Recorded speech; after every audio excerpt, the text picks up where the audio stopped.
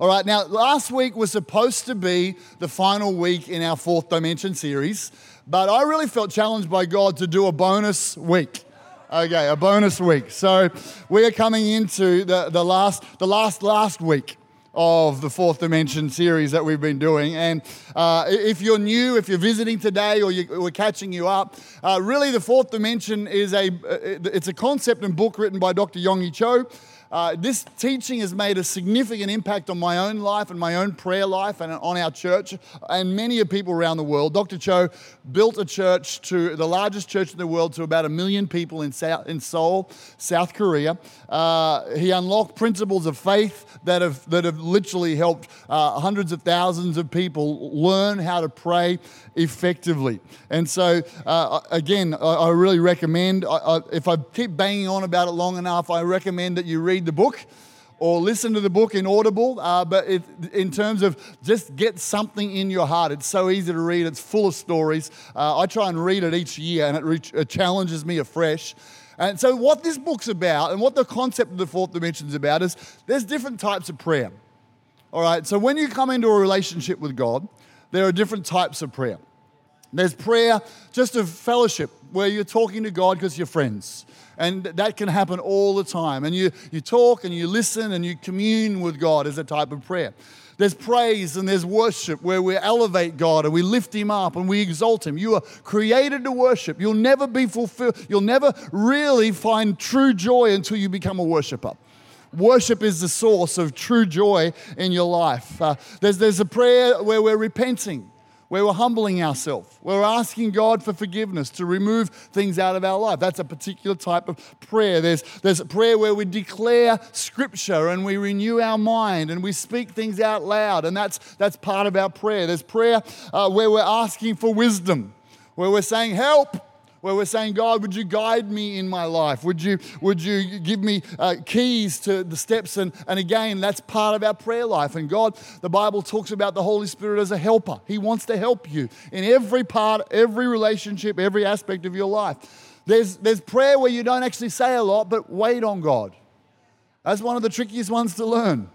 To wait on God, to get filled with His Spirit, to be clothed with His power, and to spend time in the presence of God. That's a type of prayer. I like to say that prayer is the journey of a lifetime, discovering the richness and the depth and the joy of fellowship with God personally, but then together with each other. I'll tell you what, there's half an hour prayer when you pray together with a whole lot of other people. It feels like about 10 minutes of prayer alone. It just goes so much quicker when you pray with other people. That's why when we pray Tuesday nights, and I'll talk about that in a moment. I'll tell you that right now. Instead of praying for 30 minutes this week, we're going to extend for an hour. We're having 30 minutes of revival prayer the way we normally would, but then 30 minutes of fourth dimensional prayer where we're praying over our friends and our Easter services. It's going to be very powerful this week. All right. So these are types of prayer, but then there's the prayer of faith. The prayer of faith is when you're believing for something that's impossible, where you need something supernatural to happen and you need God to work a miracle in your life. And the prayer of faith, in addition to all those other types of prayer, is a supernatural prayer. And that's what this Fourth Dimension teaching is all about. It's about crying out to God, but not just crying out to God, but partnering with God for things to happen. It might be for yourself, might be for somebody else. If it's for somebody else, we call that intercession. And really, this kind of prayer, Dr. Cho teaches these 4 principles around the law of incubation. It starts like this. Number 1, you get a clear-cut picture. What do you want to happen? The prayer of faith starts with a clear-cut picture. This is what I want to happen. This is what I see happening. And you get this clear picture of what you want. Not wishy-washy, oh, God, do whatever you want. But clear-cut. Okay, I want this to happen in my family, in my children, in our health, in that business, in our finance, in the ministry, in my neighborhood, with my school friends. This is what I want to happen, number 1. Number 2, then a burning desire. There has to be an inner burn, a fire for the prayer of faith, because they don't all get answered straight away. And I'm going to talk about that today. A burning desire, a fervency. James says in the book of James, he says it's the effective, fervent prayer. So there's got to be some passion to get that thing that you're asking God for. Number 3, you pray until you receive from God. And so this is the way that the prayer of faith works. Sometimes we pray and God answers and we go, awesome, thank you, Lord. And then majority of the time we pray, God gives us a promise and a picture, and it's like we get pregnant with the answer, but we have to incubate that and engage the law of faith until that answer comes to pass. That's what fourth dimensional prayer is all about. So we pray until we receive. You're like, how do I know I've received? You'll know.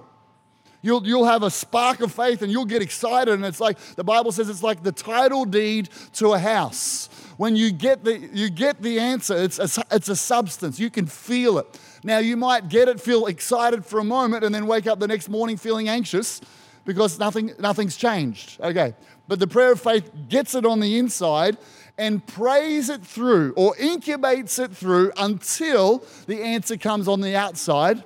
And then ultimately, the number 4 is we speak the word, and so there's this process where we're keeping it alive. We speak the word of God, and we see and we engage our imagination. So the idea of fourth dimension is the fourth dimension, the 3 dimension we live in is what you see. It's the natural realm. The fourth dimension is the spiritual dimension, and the spiritual dimension impresses upon the natural dimension, and it's out of the spiritual dimension that change happens in the natural. God spoke, let there be light in the natural realm, and because he spoke out of the spirit realm, light appeared in the natural realm, and that's what he wants you and I to do. And this is what he does. He gives us promises, quickened rhema words, and those words, the word of God in my mouth, when I speak it out loud, has a creative power. But God's promise in your mouth, when you speak it out, has a creative power. God's pictures. He'll give you pictures. You pray, and then you see, oh, wow. One of the pictures I've had lately while I've been praying over our church, I've had 2 real pictures. I've been praying for our church to enter into a great season of growth, and I see this awesome big red magnet in the car park pulling people into our church in the spirit realm. Then that's for growth. Then when I'm praying for revival, I've seen this well spring up, like literally like a geyser spring up, and the fountain go and cover everybody in the church. So now, if I just start praying, God, I want to see revival, that's a request, that's awesome. But if my imagination starts to go, God, I see the wellspring of revival springing up in our church and coming out and flooding, when I engage my imagination, it creates in the spirit realm. So you incubate the faith that God puts inside you with the word of God in your mouth and imagination in your heart and your mind. This is the principle of the fourth dimension. All right, now here's the challenge. Today I want to talk about what happens when that doesn't happen when you'd like it to happen. I'm not sure if anyone could relate to that. So the title of my message is God's timing and testing. If I was to give it another name, I'd say when you're frustrated and discouraged. Turn to your neighbor and say, that could be for you. Online, come on, we're engaging today. That could be for you. So there's a story towards the end of this book that I love with Dr. Cho, where he talks about the miracle of their building and facilities. Now, they're building in facilities that God called him to build. I'm going to show you a little video clip in a moment. It's pretty rough, but bear with me, because in 2013 I went there. And across 4 big city blocks in Yeouido, which is in Seoul, South Korea, they built all these apartment blocks, a 10,000-seat church auditorium, this massive cross. It's like this amazing complex across 4 big city blocks. So just let's have a little look at this. It'll give you a context for what I'm going to talk about.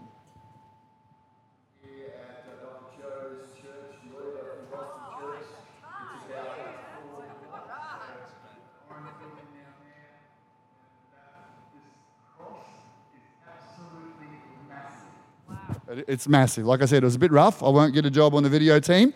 But so 4 blocks, 10,000 seats, massive auditorium. So Dr. Cho in this book tells the story of exercising his fourth dimensional faith. God says, go and get this land and build this 10,000 seat auditorium. So he takes these steps of faith. God miraculously provides through the vice mayor of the city be getting saved in his church, offering him the land right downtown in the middle of Yoida. And he gets this land and he gets finance approved and they start to build. And then as they start to build, a monetary crisis hits the nation.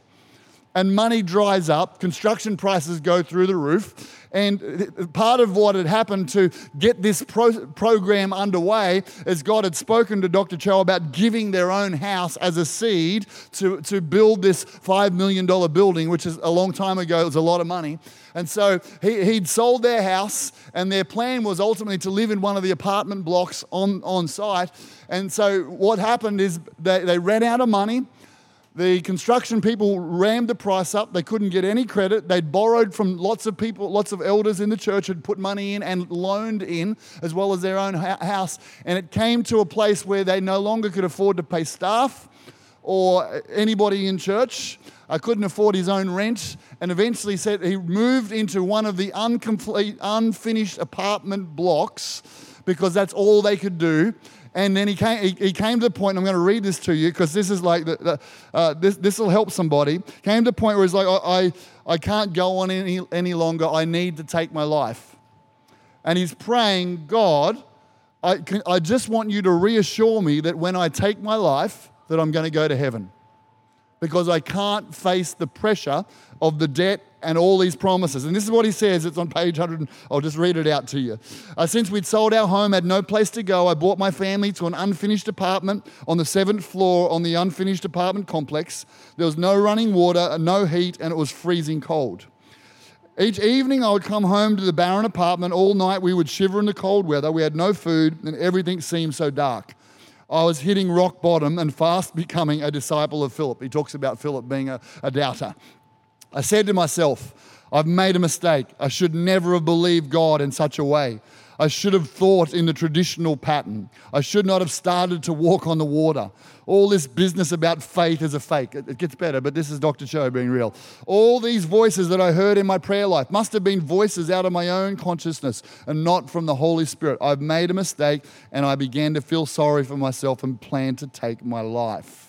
Then God spoke to him a little bit later and just told him, you're being selfish. Don't take your life. He said, if you take your life, it'll set a cascade of people in your church taking their life because of the debt that they're in, and it'll be a terrible example. And basically, man up, persevere, and I'm going to work with you to get you out of this situation. And so he did, and get the book and read what happens after this. But essentially, they began a night and day prayer meeting where they would come and pray. I'll tell you one story where they would come and pray, and people would just cry out to God, and look, they could see their pastor was tormented and right on the edge. And one old lady had her chopsticks in an old wooden bowl. She was 80 years old. All she would eat would be rice. And she said, Pastor, I want to give my chopsticks so that we can pay for this building. And he said, you can't do that. And he cried and said, you can't do that. She said, no, I want to do that. And as she did this sacrificial act, there's like thousands of people praying. A businessman says, I'll buy that bowl. And he bought it for $30,000. And it began a turnaround in the church, and they ended up paying, like you saw it. I've been in that building worshiping God, but it came through a period of testing. A period of testing. The scripture I want us to look at today is this. For any person today who's worrying, or who's frustrated and discouraged and wondering what God's timing is and why the heck he's taking so long in answering your prayer, this message is for you. Psalm 105, 18 to 19 says this. This is about Joseph. They hurt his feet with fetters. He was laid in irons. He was literally imprisoned for 7 years until the time that his word came to pass. The word of the Lord tested him. until the time came that his word. So he had dreams from God that his brothers and his father would bow down before him, that the sun and moon would bow. So he had a dream of influence and leadership on his life, a word from God. He had a picture that he was incubating, and he would imagine it. And he'd imagine people bowing down, and he would have influence, and he would lead. And so he had this word from God until the time came that his word came to pass. The word of the Lord tested him. I want to share 3 thoughts with us today around God's timing and testing in our fourth dimension journey of prayer for the impossible. The first one is this. Some promises, when God gives you promises, some promises have a timestamp. Some promises. They have a time. It's like, here's the promise. I'm going to answer your prayer. You've been praying for a spouse. I'm going to answer your prayer and God gives you a promise, and you're like, "Wow, that's amazing." And he puts a little timestamp down the bottom in the corner that you can't really read. You're like, "Really?" He goes, "Yeah, because until the time, when you read that, until the time came for it to come to pass." It was like, okay, so in God's calendar, on a certain day, he's circled a date for Joseph to come out of prison to become the prime minister of Egypt. It's circled on the date. Now, Joseph can't read it. He can't see it. He has a few false dawns. At one point, he interprets some dreams of high officials in Pharaoh's house. Says, "When you go back, remember me." And in his heart, he's convinced this is the time. It's now. God has set me up. Oh, praise God. He's getting ready to share his testimony at church about how God delivered him from the pit, how God delivered him from Potiphar, how God delivered him from the prison. And he's got his incubation. He's got his faith. He's seeing the breakthrough. And every day goes by and he hears that his dreams for interpretation of dreams came exactly true. And he's forgotten. And his idea of timing is shattered again. Because his dream, his word, has a timestamp. There's time. There's certain prayers, not every prayer and not every promise. But there are certain promises that kind of things just have to line up. So you're praying for that spouse, and God's over here working in their life, getting them saved. God's over here doing and it's kind of like this there's this timeline and collision in God for your purpose and his purpose to come to pass. When you get pregnant with a child, and my wife's a midwife, that's my claim to fame, 3 kids, that's all I know of scientifically, all right, about pregnancy and babies. But here's what I do know. You go see the doctor, and they go, here's your due date, right? Which never is the due date, but just it's a general idea of the general time frame of when you're going to have that baby, right? Here's your due date. So what you don't do is go home going, "Praise God, we're pregnant, but God, we want to have that baby tomorrow." Because there's a timestamp on this baby. It might be a day or it might be a few weeks. I remember when we were pregnant together. Oh man, it was tough. But when we were pregnant with our first son, and we were coming to this church on Sunday mornings, and whoever wrote the due date for us was a liar. And if Danielle was here, she'd say it way more passionately than me. But we got to the due date, and then another week, and so we would come to church, and church was about 80 adults on a Sunday morning. You came in, and we weren't leading, we weren't doing anything, and people would just look at her and go, "Oh, you're still here." Oh. If an overdue pregnant lady comes to church, don't say, "Oh, you're still here." Okay. Don't laugh and go, "Oh, I haven't had that baby yet, have we?" All right. Don't do that. That's just not a cool thing to do. Apparently, I've learned. There's a few things along with don't say, "Are you pregnant?" That's another on the no-no list. Just for everybody. Unless they're in the ambulance on the way to deliver the baby with a midwife, Zip it. All right, anyway. So we come to church, and after about 4 people saying, you should have that baby. How come you haven't had that baby? She burst into tears. We left church, and I had a ute at that point for my business, and so we went and we rode on all the bumpy roads around the back of the Sunshine Coast, trying to induce that baby to be born, all right? That didn't work either, because God had a due date. There's just a due date. And so here's part of the deal. Your word, sometimes a promise from God, has got a due date. So what's your responsibility? Your responsibility is just to incubate. Stay in faith. Keep seeing the pictures. Keep speaking the word. Keep thanking God for his timing. Keep thinking it's perfect, because for some promises, there's a due date. Now, how do you know which promises have a due date, which don't? I don't know. But I do feel when you're praying and you're close to the Holy Spirit, there's times you can sense we're coming. There's a season. There's a season coming. This is why Galatians tells us, chapter 6, verse 9, let's not grow weary while doing good. For in the proper time or the proper season, we will reap if we don't give up. It's possible to get to your due date for God's promise to come to pass, but you haven't cultivated your faith enough so that when you get to the moment and opportunity presents, you haven't built your faith up and you miss the miracle. That's what happened to the children of Israel. What they did, God was preparing them through miracle for their promised land, but instead of incubating with praise and thanksgiving and faith, they complained and grumbled and complained and grumbled. So when they got to their window in time they got to their due date, they got to their time stamp, they didn't have faith and they missed it. And then they had 40 years going around the wilderness again. That is not that's why working on your faith and working on your thanksgiving and speaking the word of God, because God's got a time for you, but you got to be ready to receive it. It says in Matthew, when he comes, will you be ready? Will he find you in faith? Will he find you in faith? So that's the first thing. Some promises have a timestamp. Second thing, most promises have a preparation clause. I know, it's in the fine print.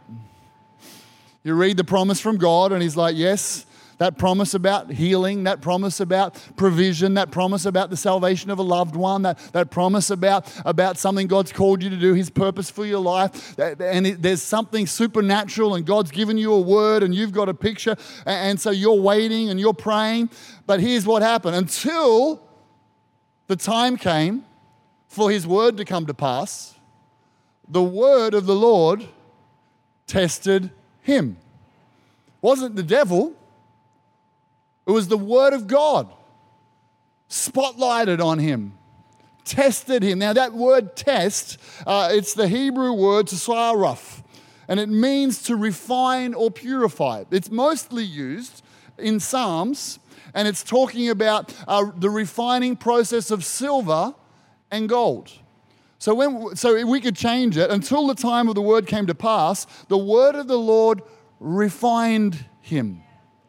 The word of the Lord purified him, because this is the process. So here's the process of purifying silver or gold. I think we've got a photo of it behind us. And so what will happen is you'll get a crucible, which is this metal thing, and it can either be really small or quite large. Put it in a furnace or put it in somewhere, and you'll literally put little gold pieces or silver pieces in the crucible, into the fire, and heat it up until let's say, so this is how it will work with gold. The gold will melt, and all of the impurities will come to the surface under the intense heat.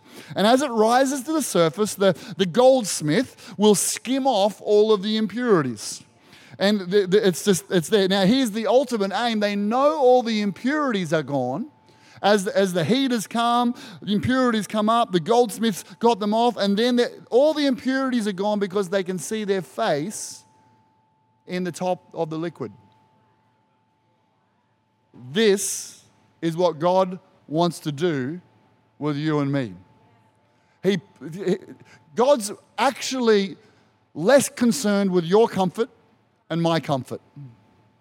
You know, he's into answering our prayers because he's a good father. But there's a higher priority on his list, and that's the development of your character and my character to become like Jesus. And so he allows us. Let's just look at a few scriptures here. Psalm 66 verse 10. For you, God, have, same word, tested or refined us. You have refined us as silver is refined. Isaiah 48 verse 10. I have refined you. Not as silver is refined, I've refined you in the furnace of suffering. Job says this, when he had tested, it's the same word, same Hebrew word, when he had tested me, I shall come forth as gold. Proverbs 17 verse 3, the crucible for silver, the furnace for gold, but the Lord tests, purifies, refines the heart. Oh, this sounds painful, doesn't it? But this is what God does. This is so often what God does. God goes, awesome, I hear your prayer. I've given you the picture. It's my will. I've given you the promise. I want you to have the breakthrough. And while you're waiting, there's just these little things that I want to work on. There's just these little things that I want to come to the surface. So if I was to answer your prayer right now, you would think it was all you, and you would go off and say, you're like, you've been praying for $1 million. And he's like, I'd never see you again if I gave you $1 million. You just go and disappear. I want your heart. I want your worship. I want to know that when I'm not answering, you know how to be thankful. I want to know that when you're walking through the wilderness on the way to your promised land, that you're not going to complain and say it was better when I was unsaved. I want to know that you're going to worship in the good season and the bad season. I want to know that regardless of my answers, he's a refiner. He's refining our heart. He's refining, he turns the heat up. And now the devil gets involved in all this because the devil just wants to steal your faith so that you give up and walk away. And so there's this weird little interplay between what the enemy's trying to do to rob your faith so that you give up and walk away and what the word's trying to do in refining us. There's this weird little thing where God kind of allows some stuff to go on because he's like, the enemy meant it for evil, but I'm causing this for good. That's what Joseph said. You meant it for evil. The devil meant it for evil, that I got put in that prison and that I got thrown, but God meant it for good. How did God use it for good? Well, he refined him. All of that pride that was in him. Everyone's going to bow down to me. I'm going to be so famous. This is going to be so awesome. My brothers and my dad and the moon and the sky. Oh, hey, I'm the man. Yeah. And God's like, let's get that coming to the surface under the heat of suffering. You're not the man. I'm going to deliver you. I'm the deliverer. I'm the one who will rescue the nations of the world. I'm refining your attitude. I'm refining your motives. I'm refining your pride. I'm refining your selfish ambition. Sometimes God's like, let's talk about this. And you're like, no, I'm doing my fourth dimensional prayer. It's like, no, really, the way that you're carrying on over here at work, you're like, no, Lord, nope, just believing. Promises, yes, amen, you said it. Come on, double portion, come on, God. And he's like, okay, butthead. That's just to me. Like, I want your attention. I want your attention because I want to develop you I'm looking for an image. I'm looking for a reflection. I'm looking for you to become more like me. That's the testing process. Turn to your neighbor and say, God's refining you. Oh, I know, online, come on, he's refining you. Now, don't say it as if you're happy about it for them.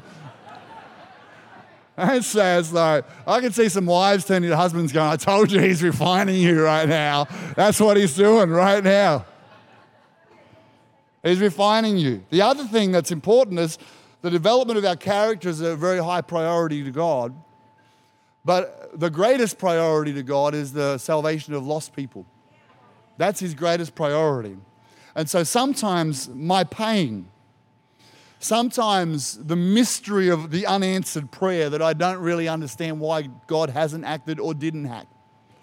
Sometimes what I've got to work out in that moment is God's doing something in my heart in terms of compassion. He's positioning me to reach people, to have an empathy so that I can share the ultimate, and that's helping people find faith.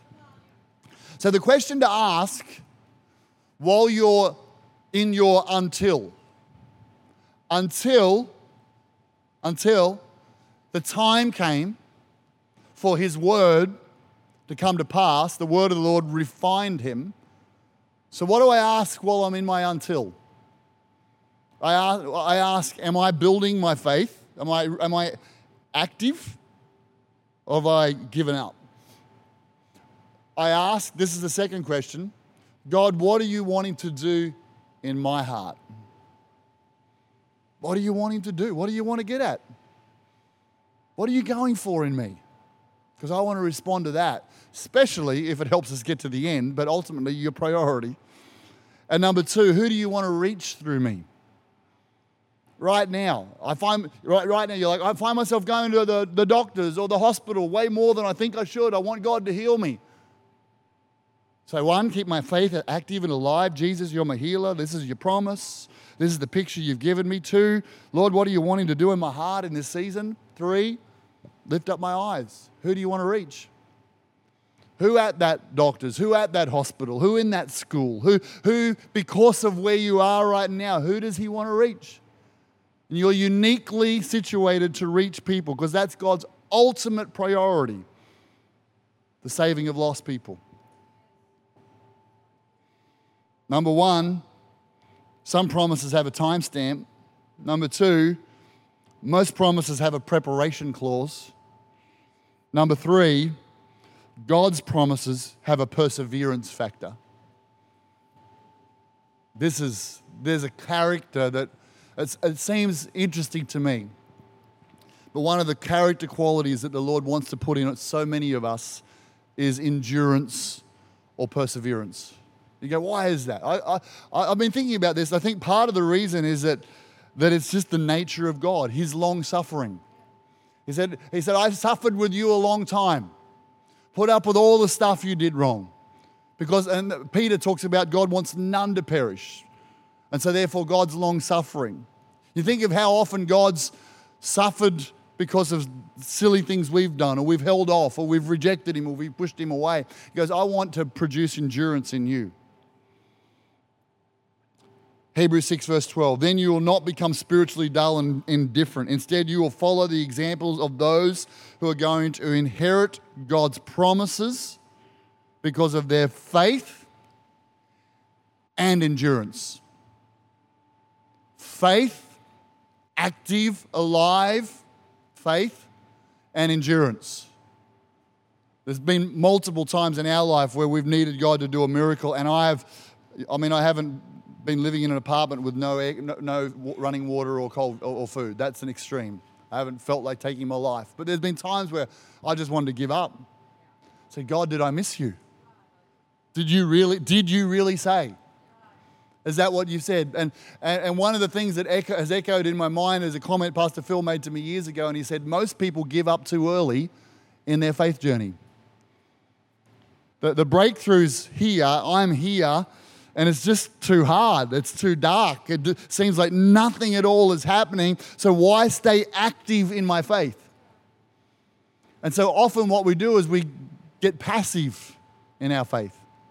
We're like, well, it's too painful to believe and see nothing. So we go passive. And that's not faith. I've found, even in doing this series, I've found God stirring in my heart to re-engage for certain things that I've just been passive about. And as I've started to pray for them, you know what the first dynamic's been? Frustration. Like, here we go again. I've prayed about this, God. I've sort of left it in your camp for a while. And he's like, no, that's not how I work. Activate your faith. Reactivate your subscription to the channel of faith, somebody. Reactivate your subscription. Set some time aside to pray into those things. Perseverance, perseverance, perseverance, perseverance is what God wants to do. Long suffering is a fruit of the Spirit. Perseverance, perseverance, endurance, perseverance. You have need of endurance, Bible says. Would you close your eyes with us right now? Father, I just thank you right now. The hard work that you're doing in our hearts. You're refining us, God. I pray that you'll keep dealing with the impurities of our heart. Let them keep coming to the surface during the time of waiting, the time of refining. Holy Spirit, move in our hearts. I thank you that as we turn on faith, we flick the switch of faith. We just say, yes, I will believe. You will move with us in the name of Jesus. In the name of Jesus. Last thought for those of you who are re-engaging. This is one of the things that I will do specifically. I'll just go, all right, I'm re-engaging my faith about this specific issue, and I'm going to just dedicate some time every day to praying about that issue. Just every day. It might just be 10 minutes, but pressure will cause you just to go back into inactive unless you get active in your prayer and your declaration and make it a focus. You might find when I've been in a season like that, you might just get these podcasts of these series, listen for 10 minutes and pray for 10 minutes. You get a spirit of faith gets on you when you're getting in this zone. And I've done that. I remember for 1 year I would listen to the same couple of tapes. It's going back. The same couple of tapes.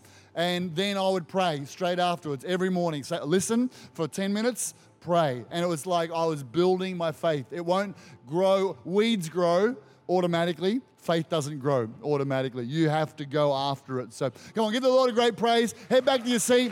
God bless you guys. Thank you so much. Thank you, Josh.